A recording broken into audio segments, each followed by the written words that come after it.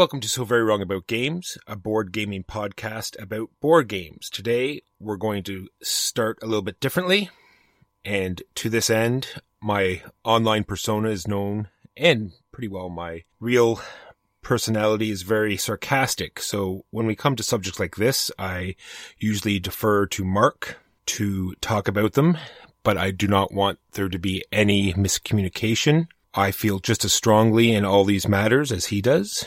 So I will now yield the floor to Mark. Thanks, Walker.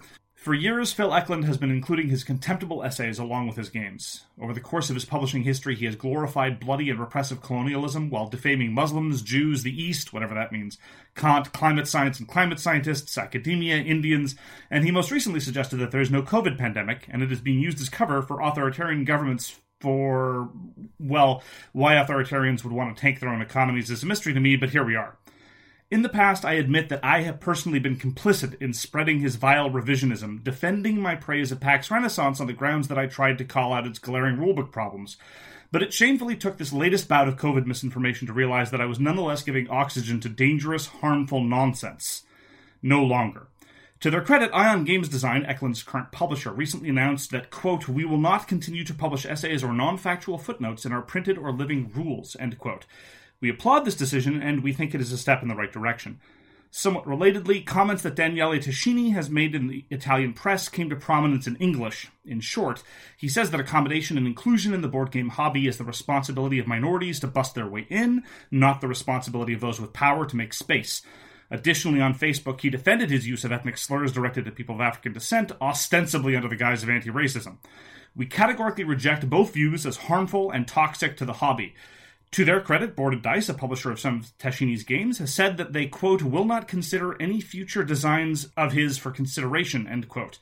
Hans im Glück will not reprint Tascini's games and will donate proceeds of existing print runs to as-of-yet unspecified anti-racist causes. Both men, Eklund and Tascini, when given the opportunity to reckon with the reported harm that their comments have caused, doubled down on the rhetoric and refused to grapple with the consequences of their actions. Let us be clear, this is not about moral superiority. This is not about politics. This is not about character. We do not know, and quite frankly do not care, what is in their hearts. That is beside the point. This is instead about the demonstrable harms of the actions of people with power. Ours is a beautiful hobby, but one that has serious problems in terms of representation and inclusion. In a market where there are more quality games released in a year than we could ever review in a decade, there is no reason to amplify the voices and work of people who are contributing to a harmful and toxic atmosphere. We will not let clever game design trump damage to a community we love and wish to see grow and get better. We do not reject the possibility of change, but as of now, you will not hear us discuss their games again. We, as a community, need to emphasize that this is not primarily about whether or not we're going to play a certain game. More broadly, the emphasis is not on some authors or publishers, especially with what they have done or said reveals how little attention they deserve. It is more important to show that these problems of hate and exclusion are still happening, and that we will not tolerate it. Very well said, Walker. So, with that in mind, shall we talk about games? Let's talk about some games. So in this podcast, we're going to continue with talking about the game we reviewed exactly 1 year ago. Then we're going to talk about some games we played this week, and then on to our topic of the week, which is Death of the Rulebook. I think Colonel Mustard killed it in the library. Yes, with a garrote wire. I don't remember that in Clue. Do you have a more hardcore version of Clue? I did. I had the orphan version of Clue. So exactly 1 year ago today, we reviewed a game called Warpgate. And you can tell me if I'm wrong. Warpgate plays a little bit like Civilization, where you're playing a bunch of action cards down on a little track. They don't slide around like they do in Civ, but they get more powerful as they go along the track.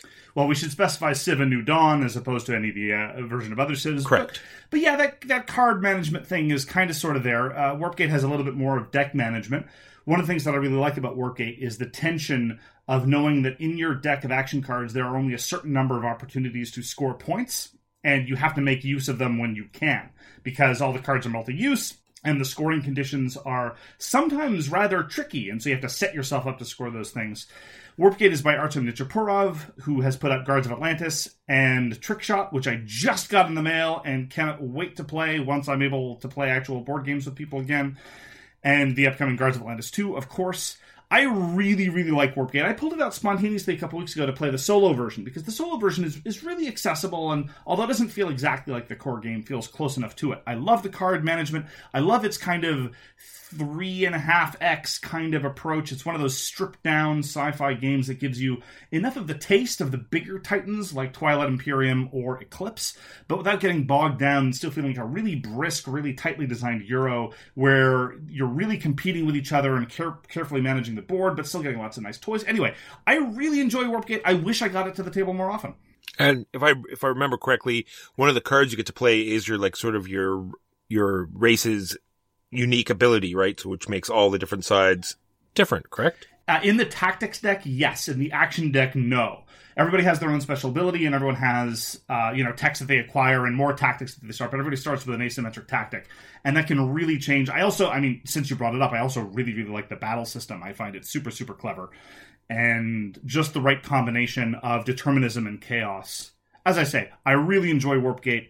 I've played it a couple times over the past year, but I really wish it could enter more steadily into the rotation. It's a very clever design with a lot going for it. And that is the game we reviewed exactly 1 year ago. Now, on to the games we played this week.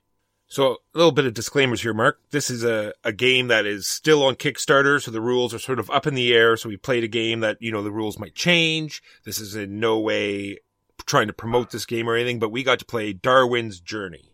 And what a journey it was. We turned out that the real heroes were the friends we made along the way. That's right. This is a fantastic little worker placement game where you get to sort of improve or give your workers skills that allow them to go to different action spaces. And not only that, you sort of have this crew deck. So you're kind of turning your workers into these crew cards that you have in your hand. And then you get to play them for abilities, and you're sending postage stamps around, and you're collecting animals because they're endangered, and you're saving. No, this isn't. No, this isn't about conservation. This is definitely pre-conservation.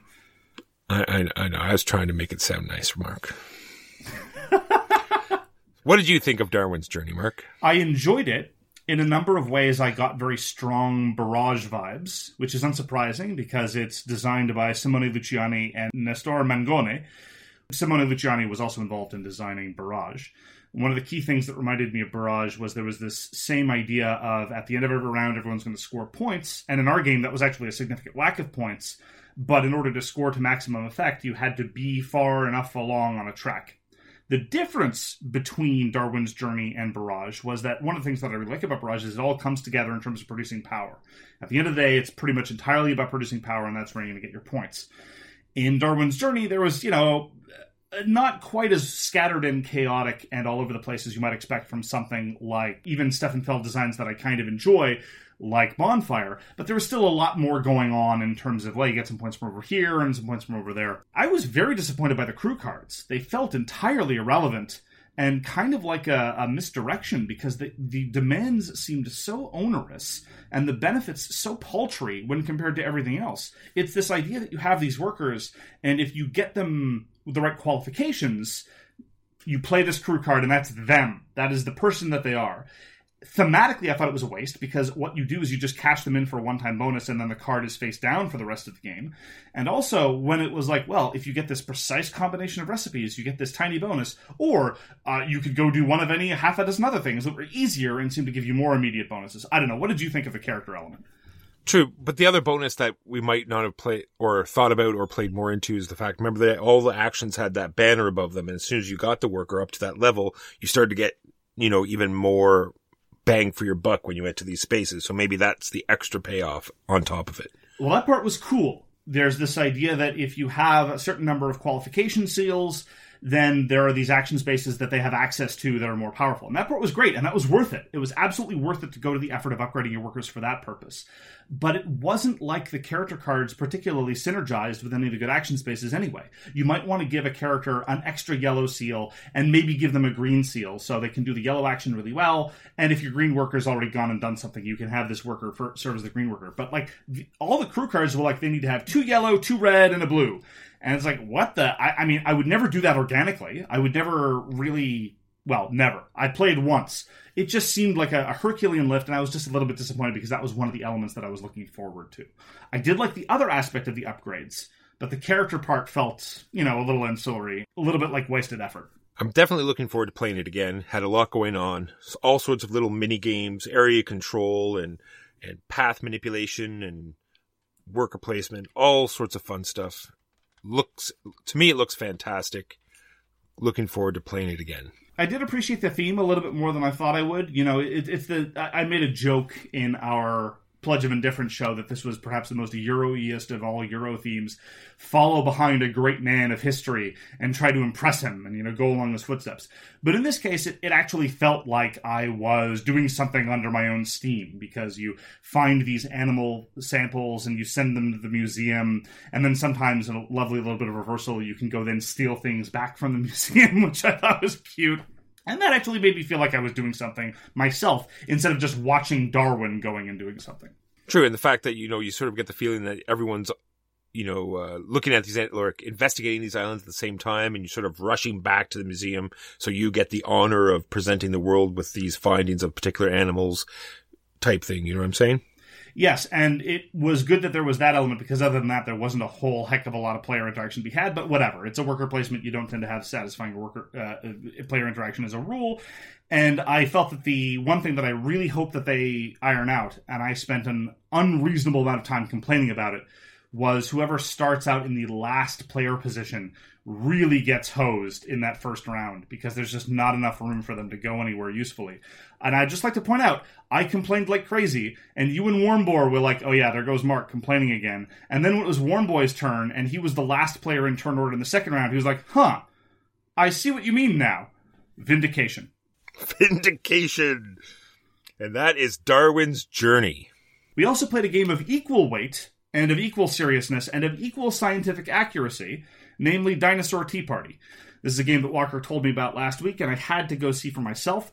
This is by Restoration Games. This is a redo of a Parker Brothers game called Who's It, which, as they acknowledge in the rulebook, had some unfortunate racial and ethnic stereotypes going on. Who's It or Guess Who? It's Who's It. Were they named both? Who's It? Okay. It's Who's It. No, Guess Who is a different game. And by the way, I'm getting dragged online for my criticism of Guess Who, which is entirely unreasonable. People are defending it, saying like, well, of course there are only 5 women in Guess Who, because you will limit all the distinguishing characteristics to 5 characters only, which of course misses the point. When you regard being a woman as a distinguishing characteristic, you've already missed the point. But anyway, enough politics.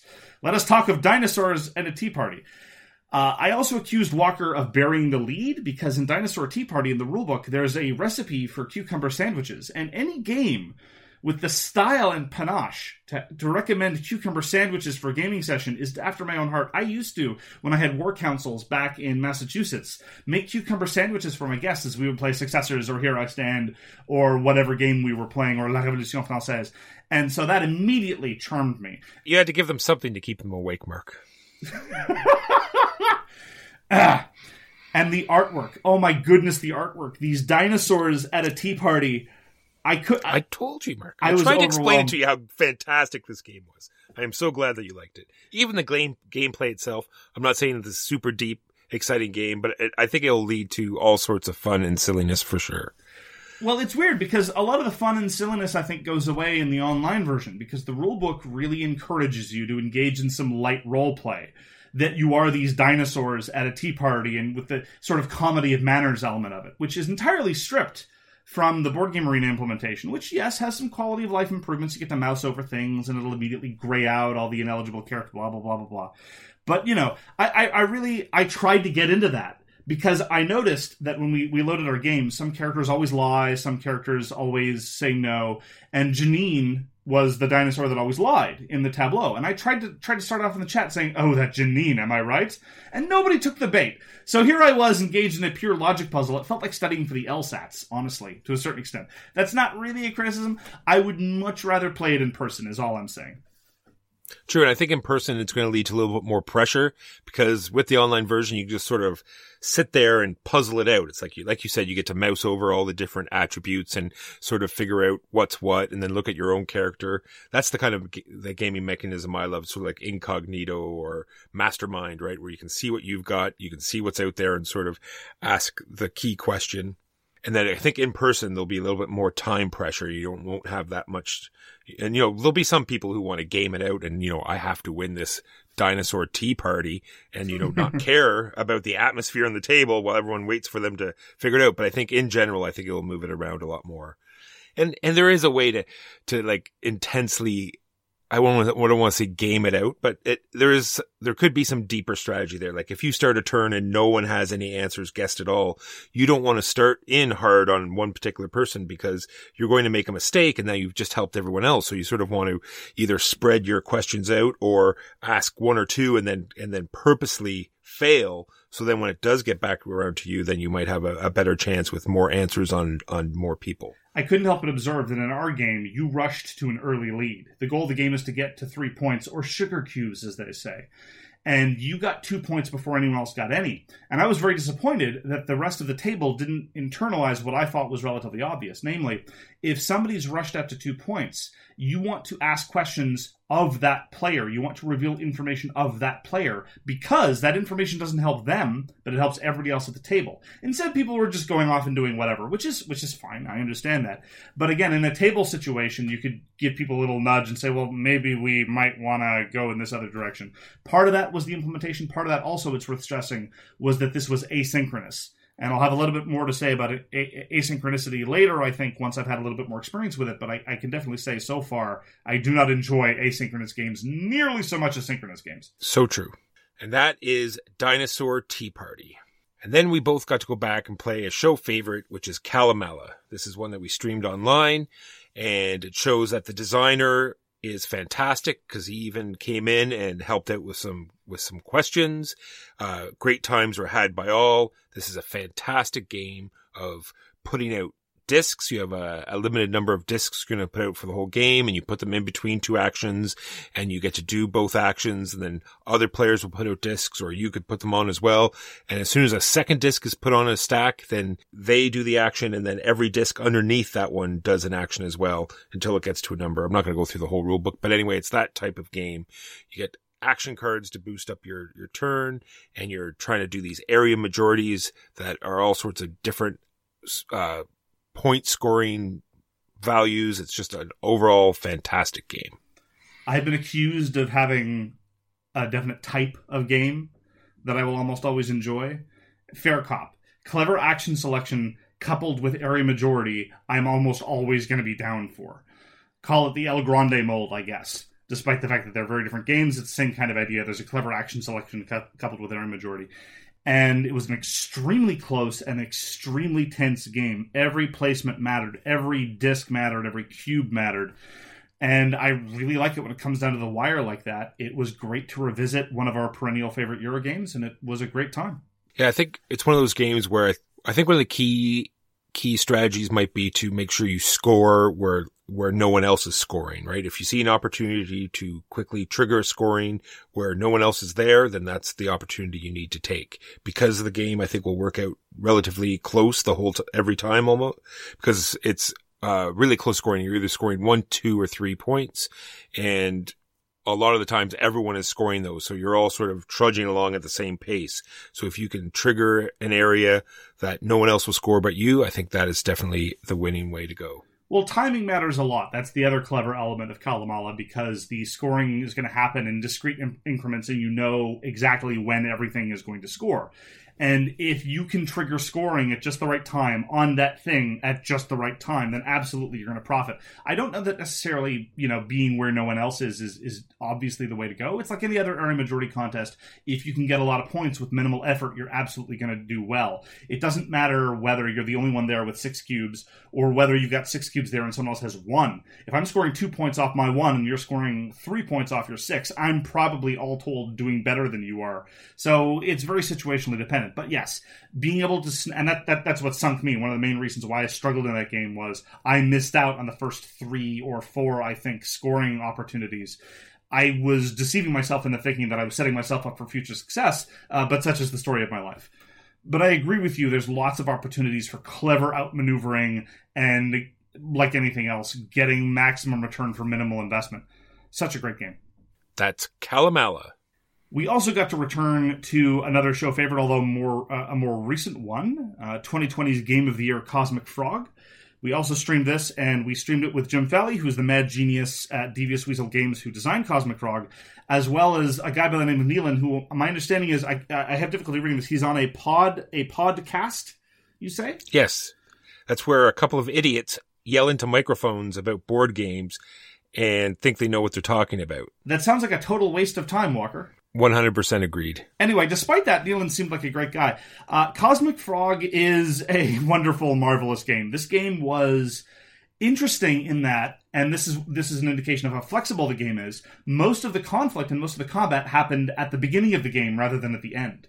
We've commented before, in many groups, including our own, we tend to have this sort of bias towards building up, and then having a massive conflagration near the end. And we criticize games that kind of lead you down that path, because it feels very scripted sometimes and a little bit stodgy. Cosmic Frog, on the other hand, is very freeform. It feels a lot more sandboxy than its nature would imply. Do you want to go straight after another frog right away? You can do that, and that's what I did. My first turn of the game, I landed on Walker's face, and it was great. It worked out well for me.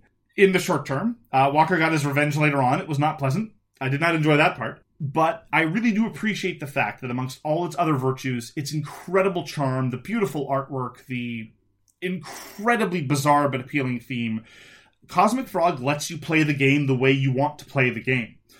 And so long as you're willing to accept the fact that someone might literally jump onto your head and rip out the contents of your gullet and swallow it themselves, you do have a surprising amount of freedom to just go off and do your own thing. And you have to appreciate a design that gives you that degree of latitude, especially when it has that potential for direct conflict.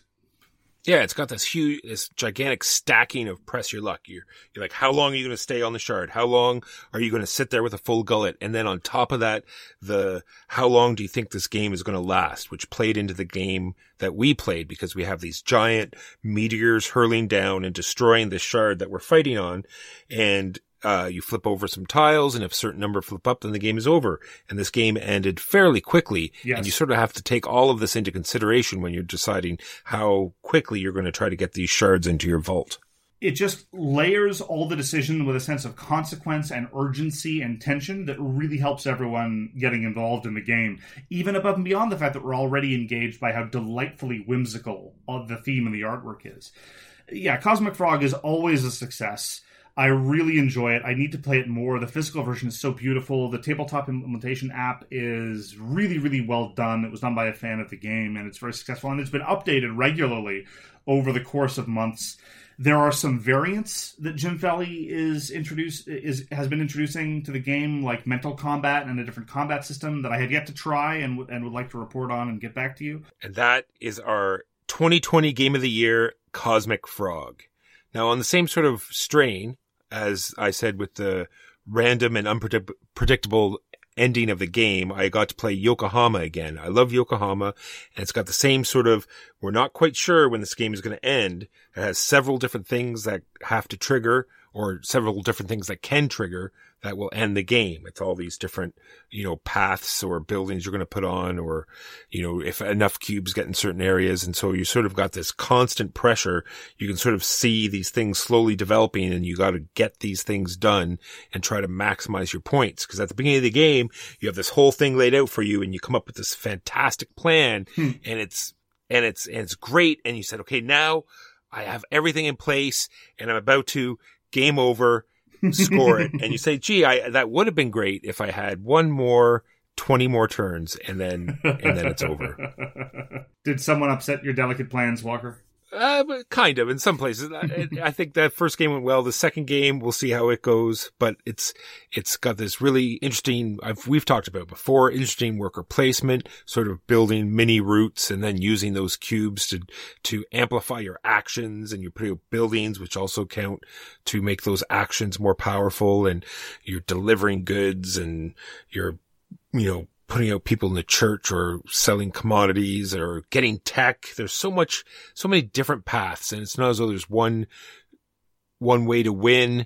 And so that's what I love about Yokohama. You can try a different strategy every game because I'm not saying it's a short game, but the fact that you have no idea when it's going to end means that there's no, I don't think, definite way to play. Yeah, if you like Rudiger Dorn's Istanbul, no slight on Rudiger Dorn, but if you want something like Istanbul with that sort of interesting, almost worker placement kind of pathy element, and you want something with more elements going on, with a little bit more latitude and with more rules grit anyway, then Yokohama is definitely a good candidate. Yeah, this is a game designed by Hadashi Hayashi, and it's put out by Tasty Minstrel Games. I had a couple of experiences in space this week beyond Cosmic Frog. I played another game of Quantum, and it's appropriate that we talked about Warpgate at the top of the show, because to my mind, both Warpgate and Quantum are really, really good at giving you a distilled sense of an in-your-face science fiction, sort of vaguely aping some of the 4X stuff without feeling very much like a 4X stuff. But in Quantum, you get sort of special powers, and you have to worry about expanding your territory all the while fighting. And it's got this marvelously clever dice system where the value of the die is the number of spaces that it gets to move, that's as a spaceship. And when combat rolls, you want lower results, not higher. So the faster it goes, the worse it is in combat, but the slower it goes, the better it is in combat. I do enjoy playing Quantum. There are a couple of minor problems with it that fortunately have not come up in my recent playings. One of them is there are a couple of degenerate openings. There's a number of circumstances where if you have just the right roll at the start of the game, you can get a point on your first turn, and there's practically nothing anyone can do to stop you. And every time I start a game of Quantum, or I load it up on Board Game Arena, which is how I played it this time, I dread someone getting that roll. But it hasn't happened recently, so yay for that. And there is a funny element that is kind of underscored by the Board Game Arena implementation. They say right at the top, they basically say, second place is the first loser, so gang up on the winner or don't whine at us. I'm paraphrasing a little bit. That's kind of sort of how they phrase it. And it really does rely on the rest of the table to balance everybody. There's no catch-up mechanism. There's nothing to constrain the leader. There's a little bit of a rich-get-richer problem, so the only way to balance it is for people who are not winning to exert their force. But fortunately, unlike where some other games would fail at this point, there is a virtue in winning fights. You do get something out of winning those fights, so it's not like you're just wasting your time constraining the leader, because that would ultimately be degenerate. Quantum is very sadly out of print. It is a very, very solid game at a very good weight and time point with quality decision-making and fun stuff to do and charming components. It's a shame that it's not in print. I hope that the designer, Eric Zimmerman, is able to get something like it out again, whether rethemed or a different version or even just a new printing of Quantum, because I really do think that it fills a very solid niche in my collection anyway, and I'm glad to have it around because under these particular constraints, I had a relatively pro-conflict group that wanted to play something very quick and very snappy, and so Quantum was an easy recommendation, and I always have a good time with it. And lastly for me, I got to play a game called City of the Big Shoulders. I need to preface what I'm about to say with all complaints are to be addressed to aircanada.ca. All right, this is designed by Raymond Chandler III and published by Parallel Games. And this is sold as a Euro-type 18xx game. And I will sort of just say I will think about this the same way I think about Spirit Island. I can say that I understand that it has great mechanics, and I can see that people enjoy it, and I can see where they might irk out some fun out of this game that might be left from my soul as it sucked all the fun away. But I don't think I would want to play City of the Big Shoulders ever again. And I'm glad that I played it once. I now understand that I do not ever want to play an 18xx game. I'd rather go do math class because that's what it is. I got to listen to people on my headset mathing out their turns, figuring out how many points they're going to get because the third player had 20% of this company and player B had 10% and they only had 15%, but then they could get 3 more shit. And then, oh, Mark, Mark, oh Mark, not a game for me. Well, and some people might love that. You know, some people love math. Some people love doing that. They love working out all the numbers and getting the most out of it. But it's just not a game for me. City of the Big Shoulders. I want to try it, just as I've been meaning to get back into 18XX games. Well, I was never in 18XX games, but I've had a copy of 1846 by Tom Lehman on my shelf for a while, and just before the pandemic hit, I was considering getting some game people willing to go and give it a try. People always say, there are great ways to play 18XX games online. I'm like, no, that is a great way to guarantee that I will not get the necessary enjoyment out of it, because very much like you, I sometimes enjoy these kinds of margin calls. I think of the Cube Rails games, especially like Irish Rails or Imperial or other games of that ilk, or Wabash Cannonball / Chicago Express, where it's like, one more share will give me a little bit more control over here, and this will give me the 10% more than this other person. But at that point, it's very coarse. It's not very mathy as compared to your standard 18XX or, from what I understand, City of the Big Shoulders. But it's always a question of balance. I don't know where I'm going to land on that balance at any given point, and I would very much like to try these things more and get a little bit more into it.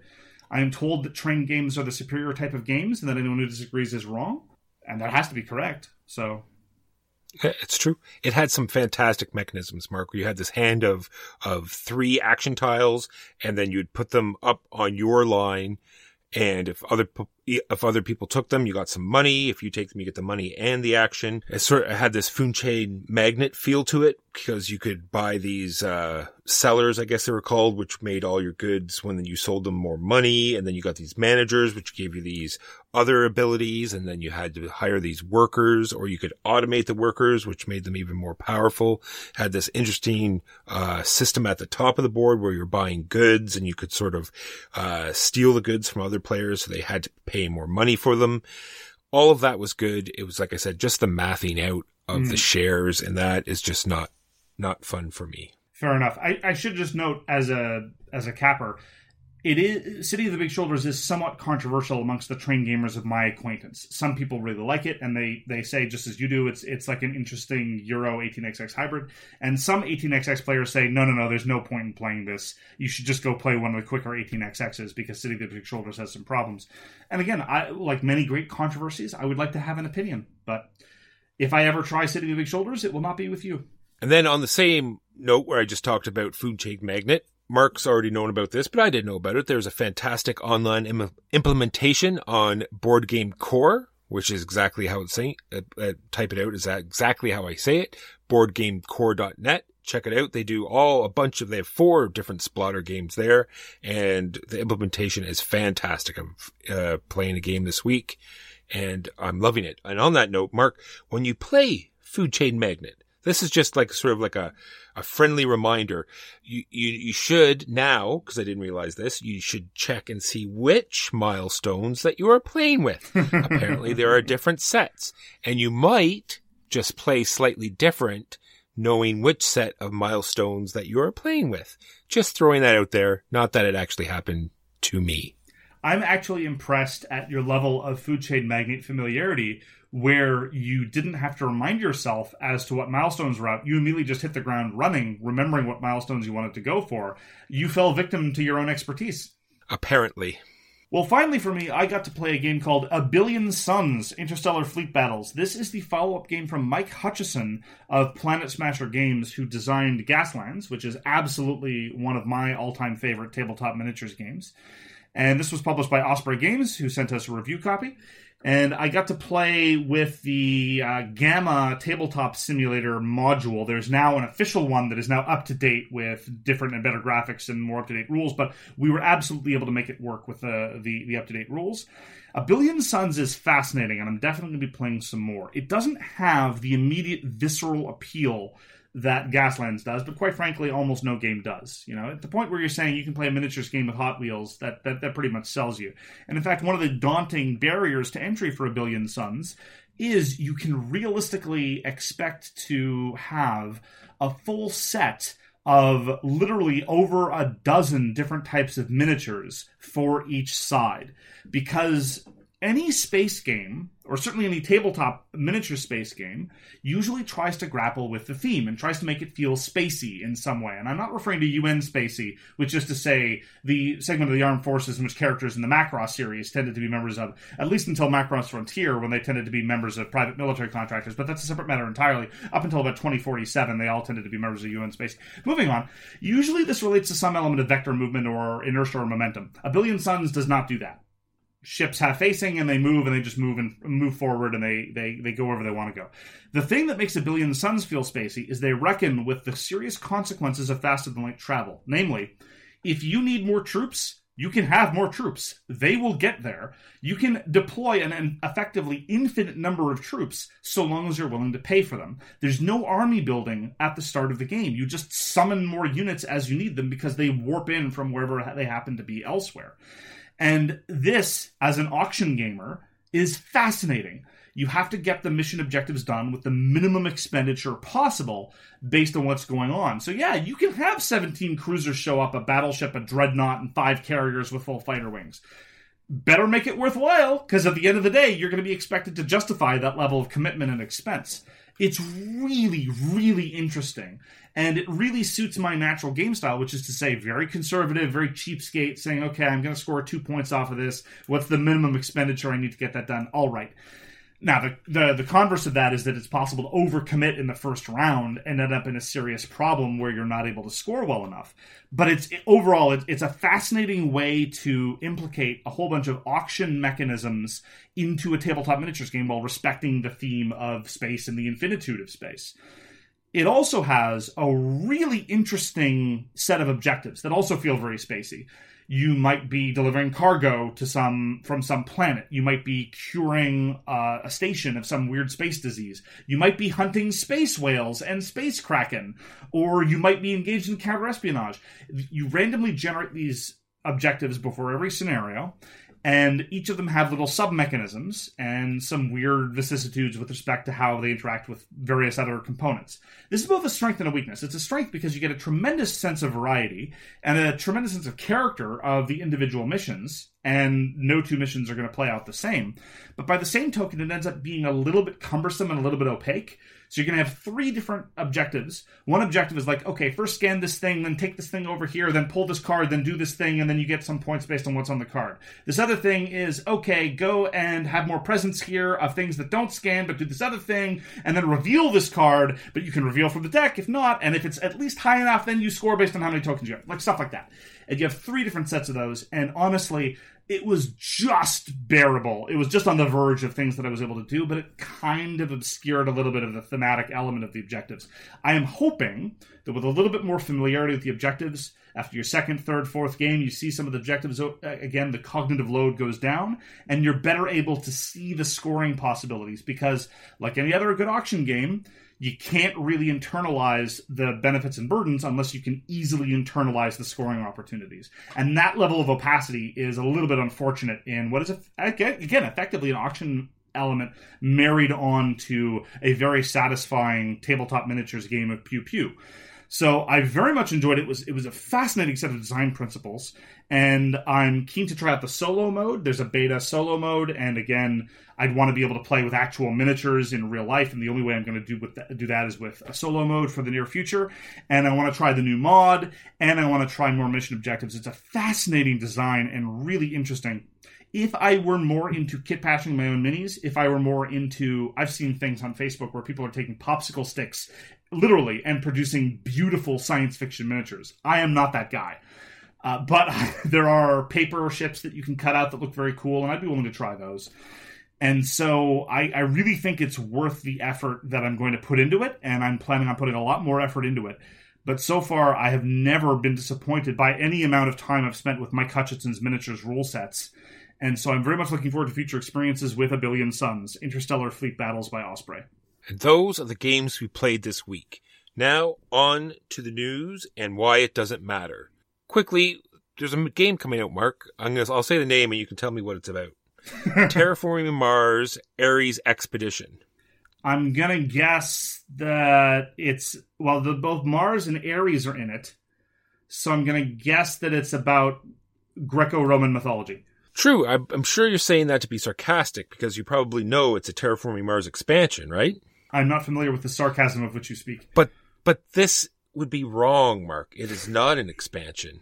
It is a separate game that has the exact same name as all of their expansions. They decided to give this name Terraforming Mars, Ares Expedition, because they don't want to be completely confusing. I'm further confused. Are we terraforming Mars or terraforming a colon?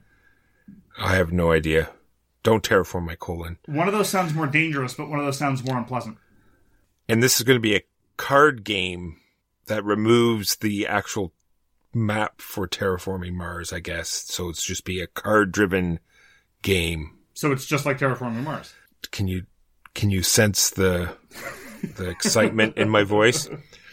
I just thought it was odd that they would call it, we had this problem just recently, right? Because I've heard online that people, it's Whistle Stop and Whistle Mountain, and people think that, I don't want to play Whistle Mountain because it's just going to be like Whistle Stop, which I didn't like, but it's a completely different game. And so in that case, this, the trying to play off the franchise did not work. And this one, who knows if this will work? Because it's, the West Kingdom people do it all the time, so who knows if it works or doesn't work. Wow. The West Kingdom people do it all the time. We just talked about 18xx games, which are absolutely the worst culprit of this. And Tiny Epic. In defense of Whistle Stop and Whistle Mountain, though, Whistle Mountain, the theme doesn't make sense without the whistles. Because you use whistles to build girders, and you use whistles to build machines, and you use whistles to save drowning men. Well, that's that. We just don't see the lifeguards on the side. They're the ones with the whistles warning people that people are drowning. Oh my goodness. Didn't you read the rule book? How is it, Walker, that you're automatically able to improve the theme of so many games so immediately? And that is Terraforming Mars, Ares Expedition. So looking forward to it. Cough. As we all know, a healthy market involves lots and lots of vertical integration and definitely no competition. So it was with great joy that I read the news that Asmodee purchased Philibert, which is the largest game retailer in France. So, because Asmodee, I'm sure, was having difficulty finding a place to sell its games, and perhaps more to the point, they had to deal with, other people. So now they don't have to do that. They can produce the games. Now, granted, other people have to actually manufacture it. Asmodee doesn't have a lock on that yet, but they have their own distribution network, and now they're going to have their own retail network. So isn't that great? Isn't that going to be great for the consumer somehow in a way that's mysterious to me? No, it's worked out so far for Fantasy Flight Games. I'm sure it'll work out great for everyone else. I'm sure we will profit just as well as Fantasy Flight Games' role-playing division. Just as well as Fantasy Flight's Miniatures division. And lastly from me, tomorrow there'll be a Kickstarter starting. It is the Castles of Mad King Ludwig Collector's Edition. They did a great job with Suburbia. Now they're coming out with Castles of Mad King. If you are a fan of that game, I've only played it a couple times, once online and once in real life, and would like to play it more. Check out this Collector's Edition. It looks fabulous. Yeah, I talked about this a couple of weeks ago, and I'm really going to have to think long and hard on this because the market is definitely moving towards pay $100 US or more for a really, really, really gussied up light game that's enjoyable and engaging, but nothing really substantial. And sometimes that's what I want to do, and sometimes that's not what I want to do. And I'm going to have to decide which of these times it's going to be with Castles of Mad King Ludwig. And that is the news and why it doesn't matter. Now, on to the topic of the week. Like I said, death of the rulebook. Mark, won't you tell me sort of what you thought when you suggested this topic, and then we'll see if any of my notes are useful. Okay, so this is hopefully not going to be too gatekeepery, because I don't want to engage in gatekeeping, but I'm going to admit that this is unabashedly, for many of my observations and complaints, going to be a get-off-my-lawn type of series of complaints. What I'm not going to try to do is lean too much into everyone should learn the way that I learn, because that's a very understandable but dangerous and damaging impulse. And I know that it's certainly one that I had to fight when I was actually a teacher, right? You have to accept the fact that other people process information in different ways. But the way I think of it is video killed the radio star, and video is killing the rulebook. Because of the people that I know, I think I am the only one in our circle, of our extended circle, of the extended Swag family in the Swag Extended Universe, who, all things being equal, if I'm told that I should learn a game, my first recourse is going to be the rulebook. Am I wrong? No, you're not wrong at all. I am 100% on the video market. I watch the video because mostly, like I've said before, I want to get the gist of the game and sort of like the layout and how the turn sequence works and how it sort of evolves. And then as I'm reading the rule book, it just makes more sense because I can have a feeling about how the game works as opposed to starting at step 1 in the rule book. Well, sometimes, so let's talk about this. We can talk about your specific way of processing information. It seems weird to me that you would want to use a video to get the gist and then read the rules afterwards, because a video rules explanation, even at a very slow rate of reading, is going to take longer than actually reading the rulebook. And for me, when I want to get the gist first and then get down to the details, I just read the rulebook twice. I usually have to do that anyway. I usually end up having to read the rulebook once when I'm first separating up the pieces and figuring out what goes where and trying to organize things in advance of a first play. And very often, just the rate at which we get new games in, I do that usually at a week's remove before we play the thing for the first time. And I have to refresh my memory, and so then I read the thing a second time. Maybe not as close to read the first time, but usually a full read. And that's how I process the information. What I don't understand, and I'm going to get later on to why I think it is actually sometimes problematic, not in a serious way, but in a mild way, that video is supplanting rulebooks for rules explanation. I fail to understand how it could be more time efficient, because you have remarked in the past, when I have been unfair to you, I fully admit, and criticizing your rules explanation or criticizing your inability to remember how various things work. You said, well, while I was watching the video, I was doing other things at the same time, which is a perfectly reasonable impulse. I do the same when watching the TV. I do the same thing when listening to podcasts. I do the same thing when I'm driving. I do the same thing when I'm flying my plane. I do the same thing when I'm performing heart surgery. I'm checking my phone. I'm playing a video game on the side. I'm joking, of course, obviously. That last one was a joke. When I do heart surgery, I pay very close attention because I'm not trained. And so you watch the video, and it takes like 20, 25, 30 minutes for the first go-through, and you still don't have a sense of how to play the thing. I don't understand why you would want to spend your time that way. Well, usually I don't watch the entire video. Usually some of the very good creators just do a quick little overview of how a turn works and how victory points are accumulated, and then they go on to more in depth, and usually that's where I stop, and then now I've got how a turn plays out, and then I read the book. I see. Okay. So, yeah, that I would absolutely happily concede. To get a sort of bird's eye view, a 30,000-foot view of how a turn works, this is the broad gist. I agree with you that rule books should do more of that. Very often it could be helpful to be like, here's the broad overall goal, let me try to condense it down for you before you then get into the full rule book. Yeah, I agree with you that can be helpful. This is going to be my argument. My argument is that rule books are getting worse, and I think the videos are part of that problem. I think that the fact that there's so many third-party communities out there, there's like, the forums where all their rules problems are fixed.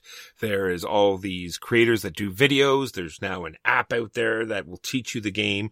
There's so many different ways that people can learn the rules that the designers and producers are just, the designers and the publishers have just gotten lazy.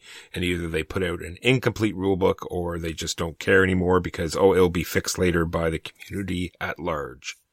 Well, Walker, having gone through many an Avalon Hill Don Greenwood edited rulebook, I can assure you there have always been terrible rulebooks, and there have always been deeply, deeply, deeply lazy rules writers. Let me assure you of that. But let me go on to what I actually have a problem with in terms of videos becoming the standard. Because, look, again, having access to multiple different tools is a great thing. Different people learn in different ways. But here are some of the shortcomings, I think, with videos now becoming the norm and the standard, which it definitely has become in our group. For one thing, videos are not reference works. You have no ability to look anything up if you have learned primarily through a rules teaching video. And as a result, when it comes time to actually playing the game, especially for the first time, but often for the 5th, 6th, 7th time, if you don't know what the rule is or you don't remember, if you don't have familiarity with the rules text, if that's not how you learned it, you're not going to be able to find the answer. Or at least it will grind the game to a halt because it takes you much, much longer to find the answer than if you learned it for the first time through the rulebook. And the other problem I've seen as well is that in the Kickstarter world, these people are rushing. They pay these creators to get these how-to videos done because it gets the game out there more. And by the time the Kickstarter actually finishes, the rules change. So now this how-to video is out there explaining the incorrect rules to everyone. Yeah. Yeah, absolutely. The other thing that I miss, and I have to admit, I'm going to admit my ignorance here perfectly. I am not as up to date with a lot of the video rules content creators as I should be. Like, I don't have a lot of experience with Rodney Smith. I don't have a lot of experience with Paul Grogan, certainly not in the past few years. But what I fear is that the content and structure, the context and structure of rules explanations are more and more being determined by them rather than the creators themselves. Right? It's a sort of homogenizing influence. When so much of the community is getting the rules explanation from an increasingly narrow group of very authoritative professional rules explainers, there's no ability for the author of the game to set up their own architectonic. And I'm sorry to use that word, but an architectonic is a sort of a structure of ideas. And some games need to be explained in different ways, and sometimes it is better for the author to be able to set their own terms. And I'm very nervous when any time that editorial control is taken out of their hands. Just as an example, take an example. My two favorite games of the past year were Cosmic Frog and Beyond the Sun, right? And these are two very different games with two very different rule books. And the rule books, although I have some complaints about the rule book of Beyond the Sun, which I'm going to get to in a moment, they both do a very good job of setting expectations by virtue of the structure of the rulebook that I don't know that a video rules explanation could match. For example, the rulebook for Cosmic Frog begins with a full page of world building of characters that don't show up in the game at all. And again, this is kind of being introduced into the mad world of Jim Felly. And then you get this explanation of, like, frog digestive systems. And you get this in-depth explanation of what it is to be in your gullet and how you disgorge and all the other flavor bits that I wouldn't want anyone other than Jim Felly to explain that world to me, quite frankly. Beyond the Sun, on the other hand, says a couple of words about interstellar colonization and expansion, and then they're like, all right, here's some icons for you. Which is fine, and that's great, and I think different games need to be presented in different ways, and I respect that Jim Felly and Dennis Chan, with different views of the world and different views of games, or whichever editors assisted them, it's almost never a one-person show, but you get my point. I do not appreciate that being taken over by anyone else. And then you also lose games like Dungeon Lords and or Space Alert, where such a fantastic job is done in the rulebook, where it creates this story and brings you into this world through the way the rulebook is written. You will not get anywhere close with a video explanation. Those are perfect examples. Thank you. Similarly, there are a whole bunch of rules introduction techniques that you cannot do in a video explanation, or at least not that is traditionally done in a video explanation. You can't do programmed instruction. Now, granted, programmed instruction is often done badly, but I thought it was done pretty well in Magic Realm and Upfront and Gunslinger. Granted, these are somewhat older titles. But you can't do that in video systems, at least not the ones that I've seen. You can't do designer's notes. You can't insert quotes. When I think of the best rulebook that I've ever read in terms of clarity, it's still Combat Commander Europe. Rest in peace, Chad Jensen. And one of the many great things about Combat Commander Europe is, as a reference document, it was peerless. I always knew where to find exactly what I needed to find. Can't get that in a video. Had these lovely little quotes from historical personages. Can't get that in a video. It had lovely little illustrated diagrammatic examples of play. Those you can get in a video. Admittedly, there's lots of slick stuff that's been going on. But I miss all that stuff. Illustrations and game art and all that, all the ability to set a world. A rulebook is an opportunity to build a world for the people that are about to play it. Whether it's a mechanical exercise like a Euro, or whether it's a more fleshed out world like in Cosmic Frog. And I just don't get that same impact from a video. I never do. The other thing that some videos do a great job of putting, timestamps in so you can go back and forth. But still, if they mention a rule later on in the video and you say, oh, I must have missed that part, there's no way to easily click back and see that part of the video. Whereas if you're reading the rule book, it's like, okay, they used what keyword? What did that mean again? You can easily flip back and just reread and say, oh yeah, okay, now I understand what they mean, and then continue reading. Absolutely. Absolutely. Again, though, that kind of leans a little bit more into this is how I like to process information, but you're right that there's a usability concern there. I'm also a little bit concerned about the influence of the market, although this, again, is just a function of people's preferences working themselves out. I see a number of people comment on board game social media or in fora that they would never want to buy a game that didn't have a rules explanation by, their list of preferred video creators. And I respect that. That's fine. That's their prerogative. But I hope that doesn't unfairly prejudice smaller content creators. I don't know if those are the kind of people that might be apt to go find the more smaller niche game, like the Hollenspiel title that's really interesting or what have you, just to pick a publisher out of random. I don't know if they would ever be inclined to go do that, but I have a background concern that maybe it's helping to freeze out smaller publishing houses. I don't know. So I did have a few different points. I had a bunch of stuff like why rule books are bad, but sock it to me. This is done in a different direction. Well, stuff that we talked about, just Kickstarter problems, like it was rushed to print or just didn't get finished properly, and the fact that sometimes these rule books are in a sort of playtest bubble, right, where they play the game over and over again. It's changed so many times, and it's just not right. I will freely concede. And here's the thing about comparing different media, right? And by media, I mean different media of rules explanation. I will freely concede that a rulebook that is borderline incomprehensible is going to be vastly eclipsed by a slick, well-done video where the someone who takes it professionally, like a Paul Grogan, like a Rodney Smith, who takes the time to internalize a rule system before they then regurgitate it out in the best possible way to the viewing audience. But I don't think that that's a legit comparison, and I don't think it's a fair argument. Not that you were making it. Because it's not fair to compare the worst of a format to the best of a different format. Because, let me tell you, and this is, again, these are arguments that I wouldn't make because I think that they're rhetorically unfair. There are tons of video rules explanation that are really, really bad. They're halting, they're repetitive in a bad way, they're riddled with rules errors. If you go onto YouTube and just find a random rules explanation for a game, the odds are excellent that it's going to have some serious uncorrected errors in it. And that's why I'm not going to compare, the best of one against the worst of another, because it would be unfair.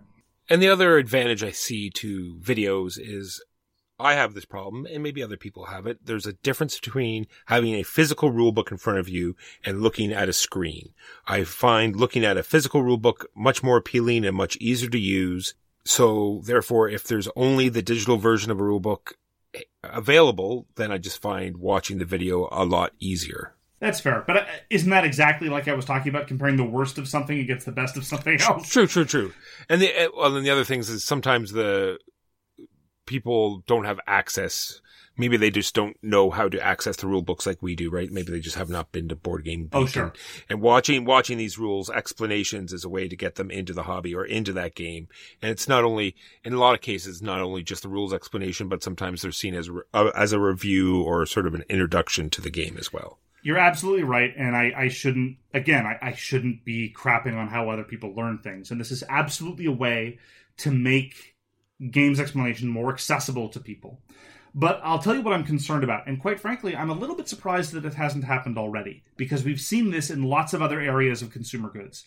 I'm very surprised that we have not yet seen a game with a conventional rulebook ship with nothing but a QR code inside. Right? So go and find the PDF. Or go. Are you saying we haven't seen this? We have 100% seen this. Where? XCOM the board game. I said with a traditional rulebook. Sorry. Because XCOM, I was thinking about XCOM when I was talking about it, but XCOM, correct me if I'm wrong, I still haven't played, has a sort of a digital tutorial that teaches you how to play the game, right? It does. Like, you're not expected to learn the game from a rulebook at all when it comes to XCOM, which I suppose is just another subsection of what's going on. I'm just surprised that it hasn't happened with, again, like a game like Beyond the Sun or Cosmic Frog or Bonfire or City of the Big Shoulders or whatever that said, Go read it online. Here's a QR link to Rodney Smith, and here's a QR link to the PDF on our website. That'll be enough. I'm surprised we haven't seen that yet. That's all. It's soon to come, I'm sure. It's probably and the inevitable. other thing Oh wait, no, sorry. Keyforge. Keyforge pulled that crap on us. Keyforge did exactly that. Ooh, yeah, it had. So it did. This is another pet peeve of mine. It had the Fantasy Flight learn to play document and then the full rules reference, right? And the full rules reference are where you looked up all the keywords and all that other kind of stuff. And one of those was in the starter box, and the other one was go get it from the website. I stand corrected by myself. It has happened in my memory, and it is nonsense. And the other thing I don't think we've talked about is just we consume a lot of rule books, and some people, this is their first time, and they might be unsure on how to present the rules to their family or their group. So the whole family can sit and watch this video, or you can link it to your friends and say, we're going to try this board game thing. Here's a video on how to play.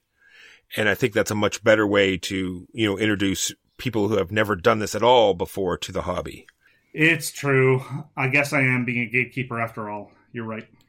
Part of it is just my enthusiasm for the printed word. And I respect the fact that despite that, more and more people consume novels digitally, and more people consume even comics digitally and things like that. And I just really still like sitting down with a printed rule book and being able to appreciate that. And I just want to give a shout out to a company that I often give trouble to, and that is the extent to which Stonemaier Games has stood behind their Scythe omnibus rulebook, right?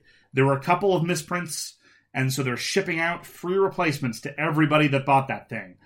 And it's just a lovely little throwback to the days of having a nice omnibus, everything in one place reference work. It just makes me happy. Yeah, when you talked about that, it sort of pushed me back into the old Games Workshop mode where they would print erratas in the White Dwarf magazine, and you would actually either photocopy them or you'd cut them right out. They would make them the right shape and size that they would fit right into the rule book. So you'd paste it or tape it over the parts, and it would fix the rule books. And I thought that was amazing. And you don't even see that at all anymore. It's true. Instead, what you have are living rules documents. And part of that's a related problem where, this is especially true with war games. I love GMT. I love them to bits. But honestly, sometimes their editorial oversight is borderline non-existent on a lot of their projects. It's kind of like the day one patch in video games. You get the game, you get the rule book, you have it on launch day, and you know that there's a living rules document already with all the errata and all the other problems. And it makes me a little disappointed. Now, sometimes, for their more popular titles, you can then get a sort of second edition upgrade pack with the up-to-date rules that hopefully at that point are complete. They're going to be doing that for Cataclysm coming up, and I very much want to do that, because I still want to try Cataclysm, but I've always been put off because the living rules were in a bit of a state of flux. But that's a related issue. And I cannot blame video for that. That's just a set of bad habits that wargamers tend to have. Yeah, and you shout out to Stonemaier Games for reprinting a whole bit, and Mythic Games is doing the same thing with Reichbusters. I don't want to, praise them too much until I have it in hand. But right. According to them, it's being shipped out to everyone with all sorts of updated cards. And I just wish more companies did that, because it's all well and good to say, oh, well, here's, version 2.6 with all the fixed rules at this website, Yeah. And that's, even if you've learned that this even exists, and then now you got to find out anyway.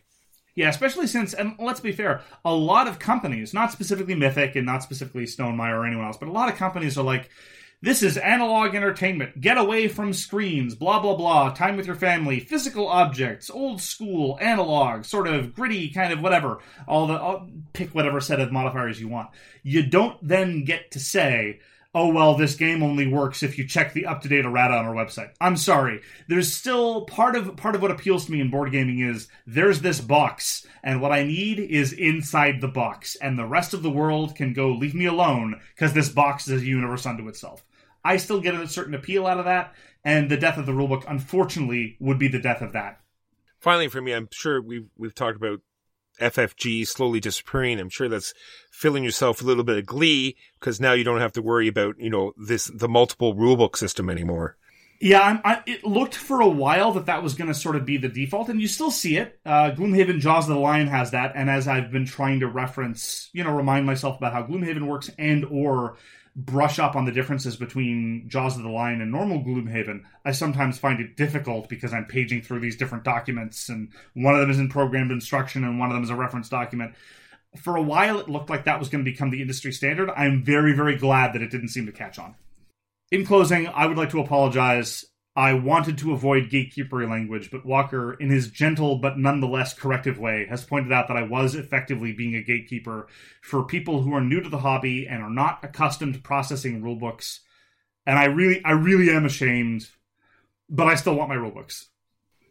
Thank you very much for joining us for So Very Wrong About Games. If you'd like to get in touch with us, you can reach Walker via his email, justrolledadice@gmail.com. You can reach me, Mark Bigney, on Twitter @TheGamesYouLike. For more public discussion, you can find the So Very Wrong About Games Facebook page, or you can check out our Board Game Geek Guild, which is guild number 3236, and you can find us on Patreon. We read everything you send us, and we'll get back to you if we can. Thanks again for tuning in, and we hope to see you again soon. Peace! You've been listening to So Very Wrong About Games, produced by Michael Walker and edited by Mark Bigney. Special thanks goes to What Does It Eat for generously allowing us to use their most excellent song, FOS, as our theme. You can find them at whatdoesiteat.com. You can reach us by email at soverywrongaboutgames@gmail.com or on Twitter @SoWrongGames. Thanks very much, see you next time, and always, try to be right, but remember you are so very wrong. What does innovation sound like? It sounds like the luxury of being in the moment with your customer, client, or patient. It sounds like having the right information right when you need it. It sounds like being at your best for your customers and your business. Thanks to Hyland's intelligent content solutions that improve digital processes, innovators everywhere are able to do their thing better, whatever that thing is. Now, who doesn't like the sound of that? Hyland, for innovators everywhere. Visit hyland.com.